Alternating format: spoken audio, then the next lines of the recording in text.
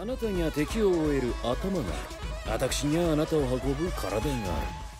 Vampires, a supernatural detective, and a girl's head in a birdcage. The mysterious horror series Undead Girl Murder Farce novel series is confirmed to get an anime that will premiere this July. Mamoru Hatakeyama is directing with Lapin Track animating it. The story is set in 19th century France, in a world where humans, vampires, and demons coexist but not always peacefully. The plot follows Sir Godard, a human allied vampire living in Chateau in a small French town with his family and 2 human servants. When his wife is murdered within the chateau, he hires a Japanese private detective named Aya Rindo and her 2 assistants to investigate the crime. This Gothic murder mystery series pledges to keep readers on the edge of their seats with a detective story similar to Sherlock Holmes, mixing in elements of history and fantasy. As with most of such stories, there is a lot of information compared to the action.